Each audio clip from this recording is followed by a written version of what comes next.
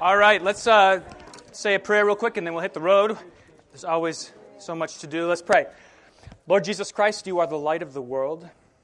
We pray that you would always shine your light on us, that we, reflecting your Father's will and his love, may shine your light into the world, that others might glorify your name. In your holy name we pray. Amen. Okay, let's get down to business. So, housekeeping first. In the baskets, you're going to put money for People's Resource Center. Thank you for doing that. It's the fourth Sunday in Lent. You know, you see us wearing the rose color, a little bit of a reprieve from the sort of long fast that we endure, 46 days, counting the Sundays. So rejoice with us today, but then come back next week for one more week of Lent, and then on to Palm Sunday, and then Holy Week. So make sure you got everything on your calendar, all right? 7 o'clock on Monday, Thursday, 7 o'clock on Good Friday, 7 o'clock on Holy Saturday, 8:30 and 11 on Sunday morning, okay? The capital campaign is winding down now. Palm Sunday is the date to turn in your pledges. Please do that. As you've heard, I think we're measuring participation. We're measuring success by participation, right? So even if whatever that looks like for you, just turn in the card, fill in the form online. This is easiest, in fact, if you go on the website, stjohnwheaton.org.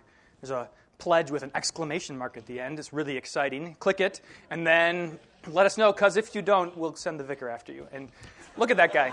You don't want him showing up at your front door, okay? Do you have any questions for me? I asked this yesterday at the catechumenate. Pastor Brzyk was away, and I said, okay, he's gone. What are your questions? They started going, and it was great. Just kidding. Let's do this. So we're gonna keep going in John with the sort of the same track in mind that you've been working on so far. I think this is what's happened. Tell me if this is right or not. You've seen Jesus meeting various people along the way, right? So you're making your way through John, and you see Jesus meeting various kinds of people. And I'd like you to help me out here with sort of charting what kinds of people you've seen. What are the stories you've heard so far? The woman caught in adultery. Okay, so that's John 8. Nicodemus. Okay, hang on. I can only write so fast. 3 is Nicodemus.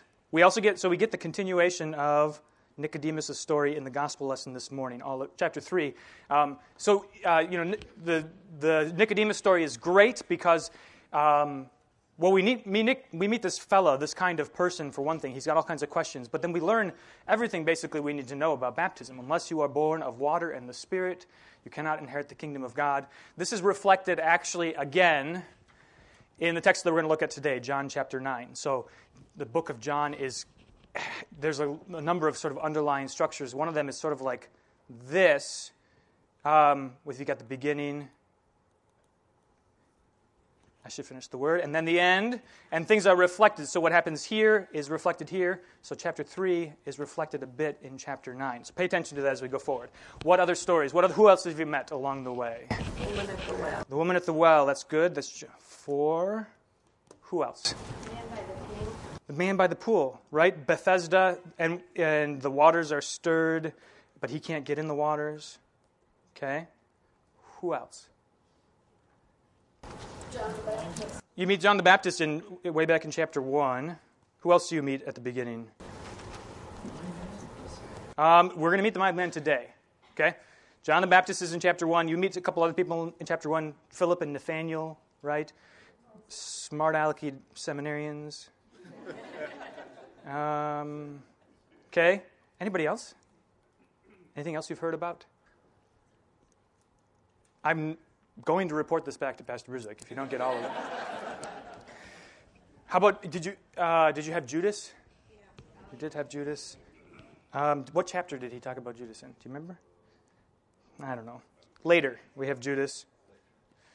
Wedding at Cana. Did you do the wedding at Cana? Okay. So you got all this sort of, that's chapter 2. I clearly did not plan this out well where I was going to write that. Cana. So you met all these people along the way. And one of the features of John, so this is a really helpful way to look at John. Who are the characters in John? there's another way to look at John, which is to see how in John Jesus is fulfilling the Old Testament, fulfilling the law and the prophets. He is demonstrating himself to be everything that was promised to God's people from the very beginning. Okay? And so you're seeing these two things. You're meeting all these people. You're finding out who Jesus is. Now, the great thing about John chapter 9, you've met all these other people. In John chapter 9, now Jesus is going to meet you. Okay? So here is a story not about somebody else, but a story about you, which is it's a really encouraging story. It's a really positive story. But we should set the stage a little bit. So we're in John chapter 9. You notice there's this kind of gap right here, 5, 6, 7, and 8. So 6 is Jesus' teaching on his eating and drinking his flesh and blood. Remember, he scandalizes everybody. He says, unless you eat my flesh and drink my blood, you don't have life in you. And he feeds the crowds, and they say, how is that possible? And he says, wrong question, right? Just, this is how God saves you. You shouldn't be surprised that he feeds you. And then if you consider what it means to eat Christ's body and blood, naturally, it's simply the best thing in the world. Then this really interesting episode happens in chapter 7. Chapter 7 is kind of narrative, moving us along, moving us forward. They're coming up to the Feast of Booths, one of the main festivals that the people of Israel celebrated, reminiscent of the time that they dwelt in the wilderness, but looking forward to the time when they're going to be living in God's eternal tent. Remember, way back at the beginning, we have the Word became flesh and tented among us, dwelt among us, lived in a tent among us. So they're celebrating the Feast of Booths, which is the Feast of Tents, the Feast of Tabernacles. Jesus' brothers, who don't yet believe in him, this is beginning of chapter 7, they say, hey, we're going to the feast. You should go and do all of the things that we've been seeing you doing, and we'll just test this out, see what happens. And Jesus says, no, you guys go to the feast, I'm not going to go. He's, at this point, already fully aware that if he has too great a conflict with the Jews, they're just going to kill him. Right? So he says, I'm not going to go. But then later, he does go. He comes in secretly, quietly. And he, in fulfilling the Old Testament and fulfilling everything that they've seen coming beforehand, he does these two really striking things. I love this. It's one of my favorite parts of John. There were two important rituals that took place at the Feast of Booths. There was the Pool of Siloam, and they would draw water from the Pool of Siloam, and they would carry it up into the Court of Women, and they would pour it out on the Temple Mount, this procession of water. And then there was this Festival of Lights, so that the early Jewish writers comment that there was so much light in the Court of Women that it was like day. People with candles and torches, it was like daytime. So now Jesus comes along in chapter 7, and he walks up and he says, I get them out of order now. John chapter 7 and chapter 8, he says, I am the light of the world, right? And then also, I am the living water. So he says, all these things that you've been doing, that have been pointing ahead towards what God is going to do for you, the promises he's going to fulfill for you, here I am, right? I am here now fulfilling everything. And of course, they are astounded by this, and nobody quite understands it. And this takes us then to John chapter 9. Are you with me so far? You following along? So this is the necessary backdrop for John chapter 9, where we have this wonderful, really well-crafted narrative about the man born blind. Okay, so let's take a look at it here. You've got it on your handout. I figured I should print something out for you. I'm not much for handouts these days. So you got the text there with no commentary. This is what I do, though. If you want to be like me, this is what you do. And I'll try and do it up here as well. You'll notice, we'll take a just so you see it on the back, this is an icon of the story. We'll take a look at it more carefully in just a moment, but I want to read first the first 7 verses, this first section here. And what you should do is you should pay attention to, I'm going to ask you, once I'm done reading it, what questions are raised by this? What's striking, what's unusual? What do you think is going on? What is this story going to be about? Okay? You ready? As he passed by, he saw a man blind from birth. And his disciples asked him, Rabbi, who sinned, this man or his parents, that he was born blind? Jesus answered, it was not that this man sinned or his parents, but that the works of God might be displayed in him.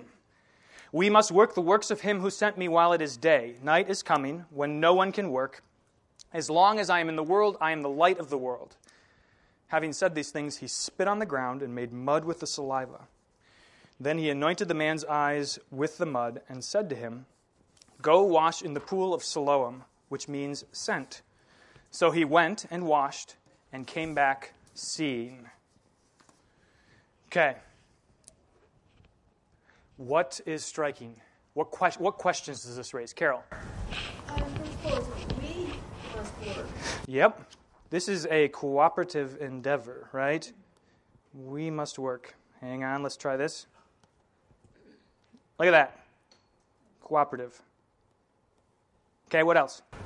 How did they know he was blind from birth? That's a good question. So, it's interesting. How do they know he was blind from birth?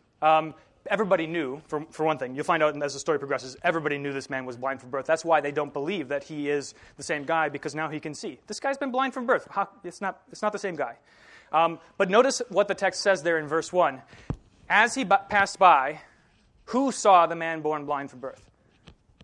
Jesus, right? Okay, this is not something to be overlooked. When Jesus sees, we were just talking about this in Friday morning women's Bible study in Mark. In Mark, it's so striking.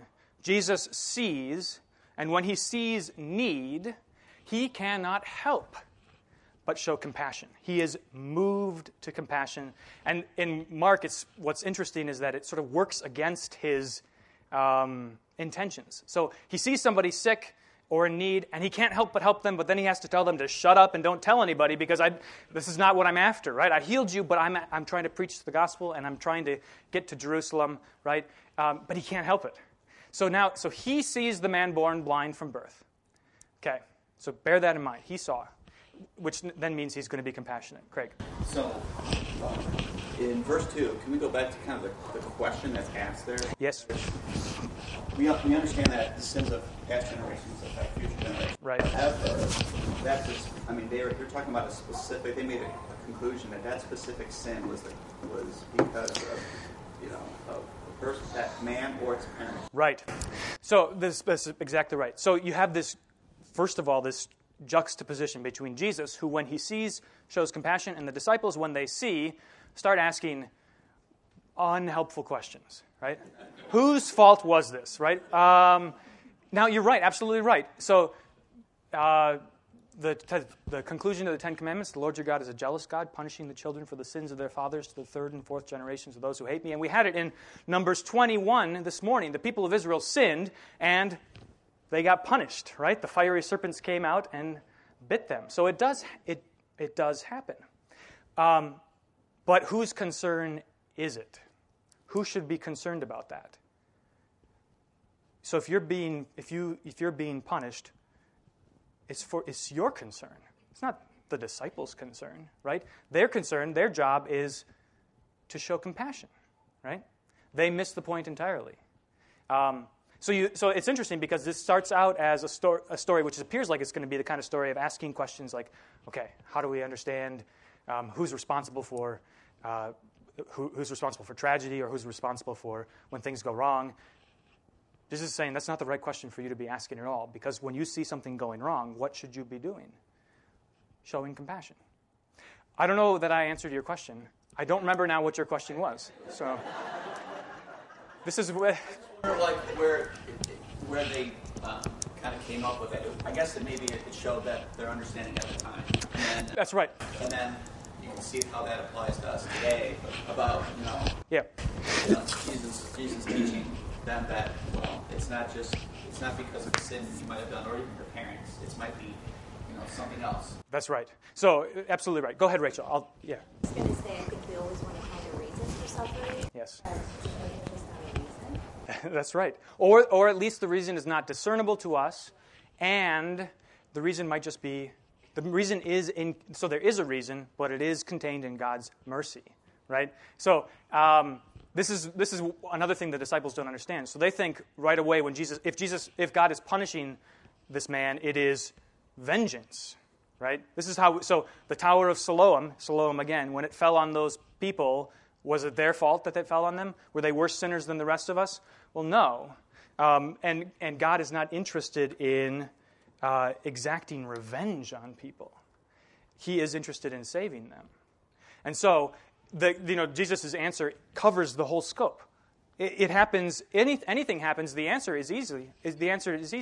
That the works of God might be displayed in such a person, right? Even whether it's through repentance, or whether it's through showing patience and steadfastness in the face of suffering, it's for God's glory. I was just going to say, I think the way that we kind of think of this too. Well, somebody did something wrong, and it's reflected in the way we do comfort people. Right. So when we try to give consolation, we always say, well, God had a reason for this, or Yep. It'll be better, or maybe it was, we try to come up with That's right. excuses and answers. There's that's exactly right. So the recent book published by Kate Bowler, who was diagnosed with some form of cancer at a young age in her 30s, the recent book she published, Everything Happens for a Reason, and Other Lies I've Believed, right? This is not how you show comfort. If you want to look, it's fascinating. Look her up. She's been published in the New York Times. Kate Bowler, Bowler. She says the very same thing. She says, I've been through this now, and she's well-trained and knowledgeable, and she says, just stop. Stop trying to give helpful reasons, right? Emily, you had your hand up. Well, I just feel like Jesus' answer, he's not saying that it's definitely not as a result of sin. Yes. He's saying that that's not the right question. Right, exactly. Yep. You disciples should be concerned about something else. You shouldn't be worried about whose fault this is, okay? It's a crucial point. We're never going to make it through this if you keep doing this. So what else do you see? What else do you see in this text? Verses 1 through 7. This is the most dense part of the text, so it's okay if we spend some more time here. What else stands out to you? Or what other questions are raised? How he healed. Tell me how he healed, Wayne. He spit. I just got to tell you, the Greek word so spit is kind of an onomatopoetic word, right? It kind of sounds like what it does. The Greek word is even better. It's like, so we're teaching Matthias how to brush his teeth, and you have to pretend to put toothpaste in the toothbrush, and then you say, okay, spit now, and he goes, Ptuh. That's the Greek word for spitting. Ptuo. It's great. Neither here nor there, but yes. He spit. Yep. It's to make mud from the dirt. And then he put it on his eyes. Now, this is not the only time that we hear of Jesus spitting on somebody. He does it twice in Mark. First, he has the man who's deaf and mute, and he first sticks his fingers in his ears, and then he spits on his fingers and pulls out the guy's tongue, and then he can hear and speak. And of course, I think you probably remember this shows up in baptismal liturgies throughout the history of the church. This is how God looses your tongue and opens your ears, and then he does it to another man in Mark. He spits and puts it on his eyes. But what else is so he spits and makes mud? Does that remind you of anything? Does that sound like anything familiar?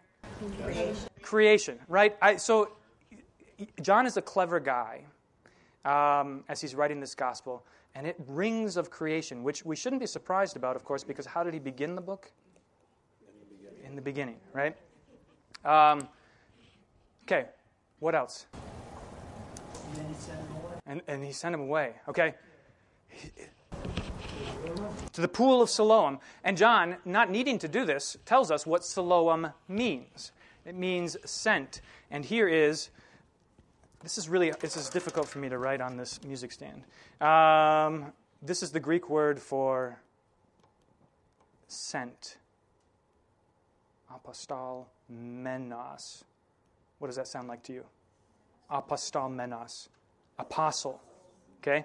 Apostle is one who is sent. So now we've got a fellow who's sent to the wash in the pool of Siloam, and he becomes an apostle.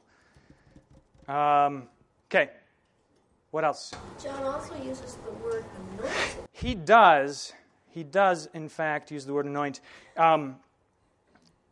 So now there's some dispute among scholars whether John means for you to think that he's being anointed like you would in baptism or when you're sick. I think just like you noticed it now, you can't help but notice it. The word is epikrio, which sounds like Christ, sounds like chrism. And this is why, take a look now at the icon that I gave you. And here I have it helpfully on the screen for you too. What's going on here? We've got the story. Why is this such a striking icon? Where does it look like the man's going? To a baptismal font, right? It just looks like he's going and getting baptized now. Although he's baptizing himself, but that's okay when Jesus is still around. He told you to go do it, you're going to go do it. It rings of the story of, Naaman the Syrian, right? The Syrian commander who has leprosy, and he goes and he first goes to the king of Israel, who tells him, I can't help you. Are you trying to start a war with me? And Elisha sends a messenger and says, no, come and I will heal you. Elisha doesn't even go out to meet the king, to meet Naaman. He sends his messenger to Naaman. And so Naaman's coming along, and the messenger comes up to him and says, go wash in the Jordan River. And Naaman says, that stinky river? I've got better rivers at home. And so he's not going to do it. But all of his friends, all of his servants say, no, you should listen to this guy. So he goes and he washes, and he is made whole. The leprosy is gone. Same thing's going on here. Jesus says, go, wash in the pool of Siloam, and he went and washed and came back seeing. This guy believes Jesus. He does just what he says. George. It's interesting that God allowed him to be healed even though he had no faith, it seems. Naaman, the Syrian, you mean? Yeah, that's right. So God works he works hard to convince you, right? And saves you even when you're, as you heard in Ephesians, right? Ephesians, we were once dead in our trespasses and sins, and he saves us. Also notice this. This is another crucial point. Has the fellow ever seen Jesus? Well, I mean literally. No, he hasn't seen Jesus. So he gets his eyes anointed. He still can't see. He goes away. He comes back seeing, and evidently Jesus is gone. Okay? He doesn't come back to see Jesus. He comes back to see his inquisitive neighbors. Okay? There are more interesting things here yet. Hang on with me for a second. What do you have anything else you want to? Yes, Bill. Well, when it says that the works of God might be displayed in him, that sounds like born blind from birth. He has to carry this cross specifically, not that he knows it, but yeah, that's exactly right. Yeah, and that is the nature of crosses, right? You don't ask for them. In fact, this is helpful. This is Luther on crosses and suffering. He says if you've asked for it, it's not a real cross. Okay. But Jesus says, take up your cross. Mm-hmm. Sometimes it's found. Well, whether or not you endure it with patience and faith is voluntary once Jesus has told you to do it. Right? Yeah. No, you're right. You're right. And this man, so this story is the story of this man who we don't know about his condition beforehand. We don't know how he thought about this beforehand, but what we discover is how his faith in Jesus starts out, with simple obedience, because Jesus has something that is going to help him, and then it grows and grows to the point where he's a faithful disciple of Jesus. Carol. I would even, so let's see, you're looking at, we must work with the works of him who sent me while it is day. Night is coming when no one can work. Okay, I think, so now I hadn't thought of it in terms of the end times. Because I look at verse 5. As long as I am in the world, I am the light of the world. I think that Jesus, so you might be right, Carol. You might be right, but I think Jesus is talking about his ascension into heaven. Okay? So he is doing these works, especially in Mark, sorry if I refer to it too much, we've been talking about it in Women's Bible Study. Especially in Mark, you have this sense that there's this pressure, and Jesus is aware of it. He's only got a limited time to do this work that he's been sent to do. We've got to work now, while it is day, because darkness is coming, right? And the darkness is really when Jesus goes away. Jesus goes to heaven. I am the light of the world. As long as I'm in the world, you have this light. When the light goes away, what's going to happen? This is a real question for the early church. Jesus is gone. Well, he's gone from your sight, right? In fact, Jesus acknowledges that this is going to be a problem. He says, I'm going away, but I'm going to send you a helper, right? The Spirit. Carol. Along that line, what's not mentioned here is this is a blind man. He needs a helper to get to do what Jesus told him to do. Sure. Yeah, that's right. Yeah, you can imagine that there are all kinds of other people who are benefiting from this episode besides just him. Michael. I don't know if it's intentional, but the language is striking. You mentioned that the man's blind, so he hasn't seen Jesus. He also has no conception of whether it's day or whether it's night. Yes, that's absolutely right. So there's this. Think about what it means. So you've got a world immersed in darkness. This is relates to the gospel text for this morning as well. John talks about how Jesus shines in the darkness, and those who are working deeds of darkness, whose works were evil, didn't love the light, right? They hated the light because it exposes their works. If you're blind, you don't know whether it's day or night. You don't know whether there's light or not, right? So this becomes crucial later. Spin just a little bit further ahead. Go to verse 40. We're going to get the conclusion here. 39. For judgment, Jesus says, for judgment. Notice this is not condemnation, right? For judgment. For distinguishing between things, between good and evil, not for condemnation. For judgment I came into this world, that those who do not see may see, and those who see may become blind. Some of the Pharisees near him heard these things and said to him, are we also blind? Jesus said to them, if you were blind, you would have no guilt, but now that you say, we see, your guilt remains. Okay, so picture this. So the man has no concept of what it means for it to be day or night, light or dark, and now he does, right? Because the light shone on him, and it turns out he's not blind. Think about then what that means for the Pharisees who are blind. Okay, so when it's dark, when it's pitch black, there's no distinction between seeing and blind, right? No distinction whatsoever.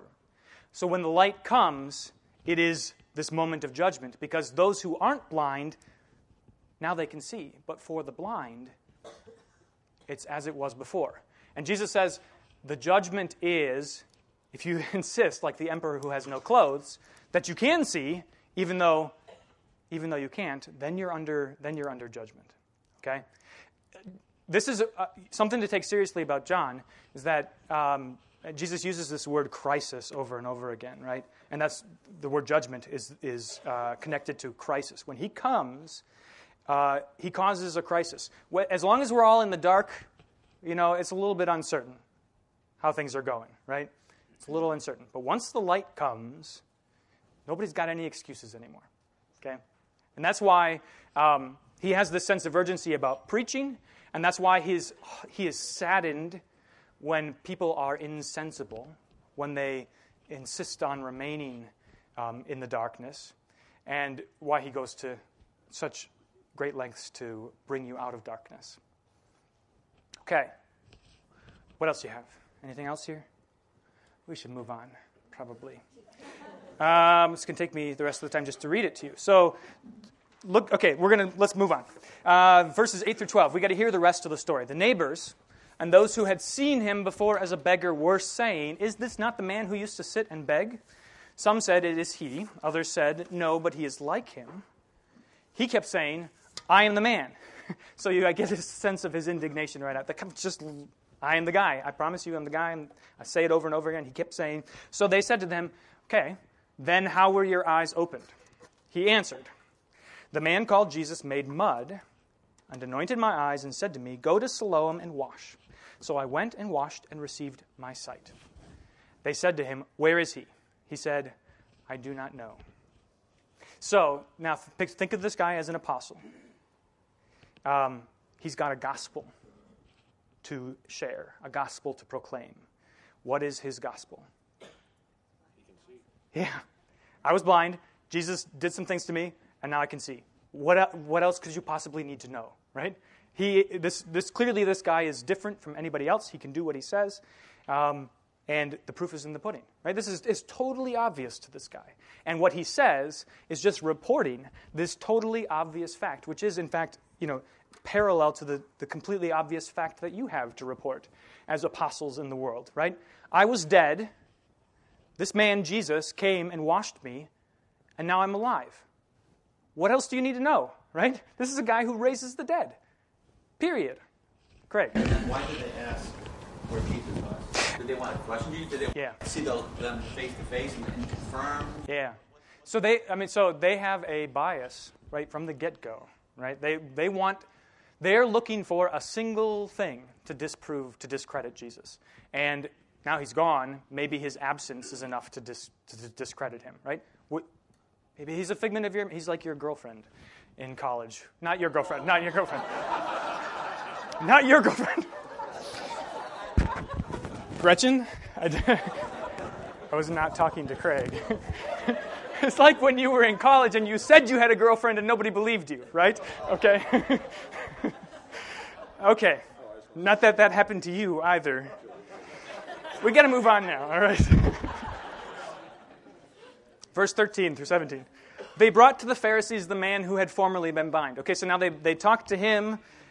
His neighbors talked to him, and now we're going to bring in the people who know things. They brought to the Pharisees the man who had formerly been blind. Now it was the Sabbath day. Key bit of information we didn't have to this point. One of the 39 specific things that are regulated that you can't do on the Sabbath is kneading dough, which is that's the verb that's used for Jesus making mud from his spit in the dirt. He's in utter violation of the Sabbath. Okay? And here we are reminded of that fact. The Pharisees again asked him how he had received his sight, and he said to them, so now he shortens up his story. He put mud on my eyes, I washed, and I see. What else do you need to know? Some of the Pharisees said, this man is not from God, for he does not keep the Sabbath. But others said, how can a man who is a sinner do such signs? And there was a division among them. And so they said to the blind man, what do you say about him, since he has opened your eyes? He said, he's a prophet, right? If you're not willing to draw this conclusion, I will do it for you. This is also obvious. He's a prophet. Michael. The answer is that it was Jesus, but so far in the text, I don't know. I don't see how he can already know that it's Jesus unless it's kind of extra textual. It's obvious from the interaction. That's right. Yeah. So I mean, Jesus going anywhere. He couldn't go anywhere without people saying, "Hey, Jesus is coming." Right. This is something we often underappreciate in the Gospels. That Jesus' reputation was tremendous. Everybody knew who he was, whether they liked him or not, including the demons. Okay. Why did they not know where he was? Jesus has a disappearing act, right? Think about it. I mean, it was in John. I think it was in John. They're about to stone him. This great thing. They're about to stone him. There's this crowd of people. They're going to stone him, and he just walks through their midst and goes away. I don't know. He's God, right? So he's hiding. But it is notable that he is hiding himself, right? He's left this man by himself. So now you should be seeing how this is an image of what's to come when Jesus ascends into heaven, right? He saves you, and then he scoots, okay? And what happens next is the interesting part of the story for you, okay? Back to your point again, Craig, about why, what are they after? Here, again, they're trying to discredit him any way possible. And here they've got their sure victory. He violates the Sabbath, right? He breaks God's law. Which is silly, because what's the Sabbath for? It is for man, not man for the Sabbath, right?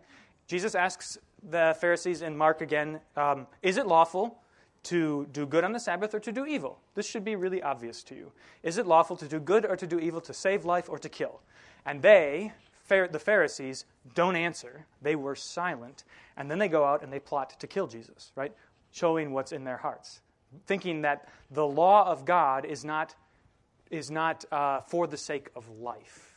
The law of God is for the sake of life. So if you take God's law and you sort of crank it and turn it towards doing something evil, it's not God's law anymore. You've corrupted it. Okay? It's not serving the purpose for which God gave it. And so but they've decided. He's broke the Sabbath. This is no problem. We can discredit him. There must be some trick going on here. This guy's in cahoots with Jesus. They've already said, we'll find out in just a moment here, they've already established that anybody who confesses Jesus to be the Christ gets cast out of the synagogue. So they can discredit Jesus because he broke the Sabbath. They can discredit this guy because he believes in Jesus. Problem solved, right? You don't have to worry about him anymore, which is the MO of the Pharisees throughout the stories. I mean, we're really hard on the Pharisees. They serve as a good foil for us because what they are trying to do is clean the slate. Jesus causes problems for everybody, for you and for me too. And it's so much easier if you just get rid of him. If you just say, oh, we don't have to, he's not making sense. He's telling us to eat his flesh and blood. How can man, as Nicodemus says, enter into his mother's womb a second time and be born again? This is nonsense. Forget about it. You don't have to worry about him. Much less do you have to worry about being who he says you should be. Okay? Verse 18. The Jews did not believe that he had been blind and had received his sight until they called the parents of the man who had received his sight. So bring in the parents, and they said, "Is this your son, who you say was born blind? How then does he now see?" His parents answered, "We know that this is our son, and that he was born blind, but how he now sees we do not know, nor do we know who opened his eyes. Ask him. He is of age, he will speak for himself."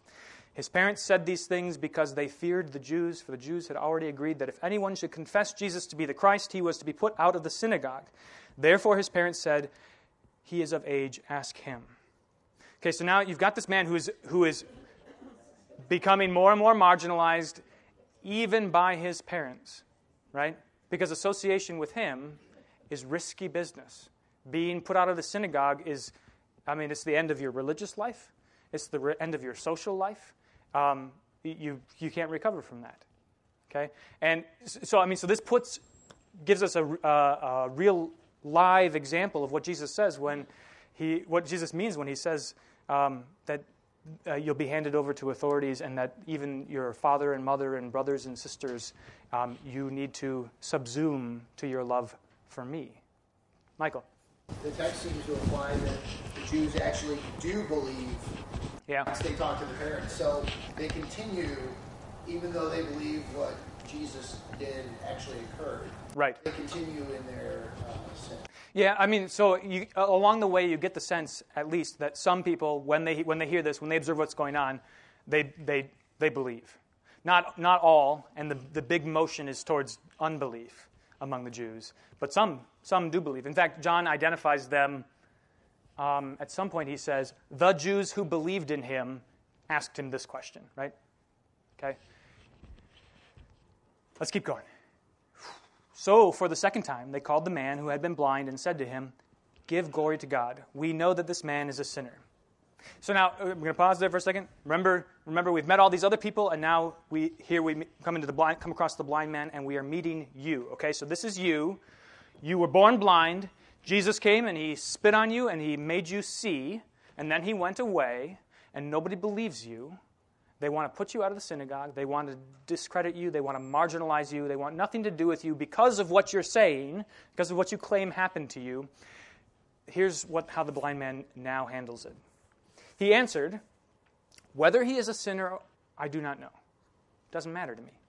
One thing I do know, that though I was blind, now I see." They said to him, "What did he do to you? How did he open your eyes?" He answered them, "I have told you already, and you would not listen. Why do you want to hear it again? Do you also want to become his disciples?" So, I'm not encouraging that kind of snark, but it's really effective, right? This just lights them up. They reviled him, saying, "You are his disciple, but we are disciples of Moses." Right? We keep the Sabbath. We know that God has spoken to Moses, but as for this man, we do not know where he comes from. Jesus has already had this conversation with them.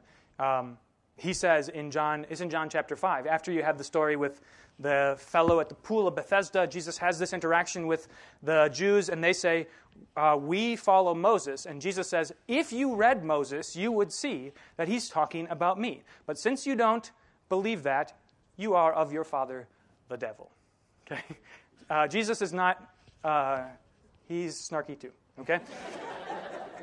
"You are his disciples, but we are disciples of Moses. We know that God has spoken to Moses, but as for this man, we do not know where he comes from." The man answered, "Why, this is an amazing thing. You do not know where he comes from, and yet he opened my eyes. This should be so obvious to you. We know that God does not listen to sinners. So now he's pulling out his logic. This is just a simple syllogism, okay? God does not listen to sinners, but if anyone is a worshiper of God and does his will, God listens to him. Never since the world began has it been heard that anyone opened the eyes of a man born blind. God listened to this. So God doesn't listen to sinners. God listened to this guy. Ergo, if this man were not from God, he could do nothing. Case closed. Okay? They answered him, you were born in utter sin, and would you teach us? And they cast him out. Okay? And that word cast him out there is, so they cast him out of the synagogue, but it's ekbalo. They, just like Jesus is cast out into the wilderness to be tempted by the devil, and demons are cast out of a person. This man is cut off. Okay? This seals his fate. And notice what it is that seals his fate. It is his faithfulness to the gospel that has been given to him. Right? He has one thing to say. His one thing to say, which is what Jesus said, which Jesus did to him and for him. And these people are, left and right, trying all kinds of different ways to get him to deviate from that, and he will not. Which is just so encouraging, right? To see somebody do this and get cast out, to see that it's possible, right? It's possible by the grace of God to be faithful. And then he receives his reward, okay? Verse 35, Jesus heard that they had cast him out. And having found him, he said, do you believe in the Son of Man? He answered, and who is he, sir, that I may believe in him? Jesus said to him, you have seen him, and it is he who is speaking to you. He said, Lord, I believe, and he worshipped him. Okay, so now his reward is that he sees Jesus face to face. And knowing what Jesus has done for him, naturally worships him. It's a beautiful picture of your life going forward. This is heaven for you. You see Jesus face to face. He says, I'm your guy. And you say, yep, you were the guy all along. And then Jesus turns to the Pharisees, the Jews and the Pharisees. He says, for judgment, we've read this already, I came into the world that those who do not see may see, and those who see may become blind. Right? So this is precisely what he has come to do. To take you who sit in darkness, to you who are blind, and to give you sight. And the negative side of the lesson is this, that if you are like the Pharisees and you are resolved not to have him be who he says he is, then you remain in your blindness and in your sin. But the other side of it, which is just full of hope for us, is the fact that when Jesus goes to work on you and then reveals himself to you, there is no joy that compares to that. Which is, again, precisely what happens not just in the last day, not just on the last day carol, but also every Sunday, right, where you see Jesus face to face. Okay, what questions do you have about this? Yes, Betsy. It kind of goes against the whole concept that when you become a Christian, then suddenly life gets better. That's exactly right. Yes, you should never think that life gets better when you become a Christian. This is a comforting story for people. That's right. Yes, it is a comforting story. And Luther, we talked about this in the Catechism yesterday. Luther points this out to us. In the Large Catechism, when Luther's talking about the Lord's Supper, he says, here are a whole slew of reasons you should come to the Lord's Supper as often as you can. You should become because of your own flesh, right? So you stick your hand inside your shirt and feel if you have a beating heart, and if you do, you know you are a sinner. There you go. There's reason number one. Number two is that you're in the world. And he says, if you just give it a try, just try acting like a Christian, and see if you are not struck by so many temptations and so many obstacles and people making your life miserable, and you will see that you need the Lord's Supper, right? Same thing with the devil, he says. Luther is the devil of the world in your flesh, right? The same thing with the devil. If you knew how many flaming darts of Satan were pointed at you at any given moment, you would run to the sacrament. So the encouragement is in the story. We see that our lives are not unusual for the lives of Christians. And we hear from everything that Jesus gives to us that he has provided for us, right? I'm going to send you my helper, and I leave you this testament, my last will and testament. Eat and drink my body for the forgiveness of your sins. And where there is forgiveness of sins, there is life and salvation, right? We should go back to church. Michael, one more thing. Okay. Thank you. Come back next week, and then we're off to the races with Holy Week, okay? Let's pray. Lord, remember us in your kingdom and teach us to pray. Our Father, who art in heaven, hallowed be thy name. Thy kingdom come, thy will be done, on earth as it is in heaven. Give us this day our daily bread, and forgive us our trespasses, as we forgive those who trespass against us. And lead us not into temptation, but deliver us from evil. For thine is the kingdom, and the power, and the glory, forever and ever. Amen.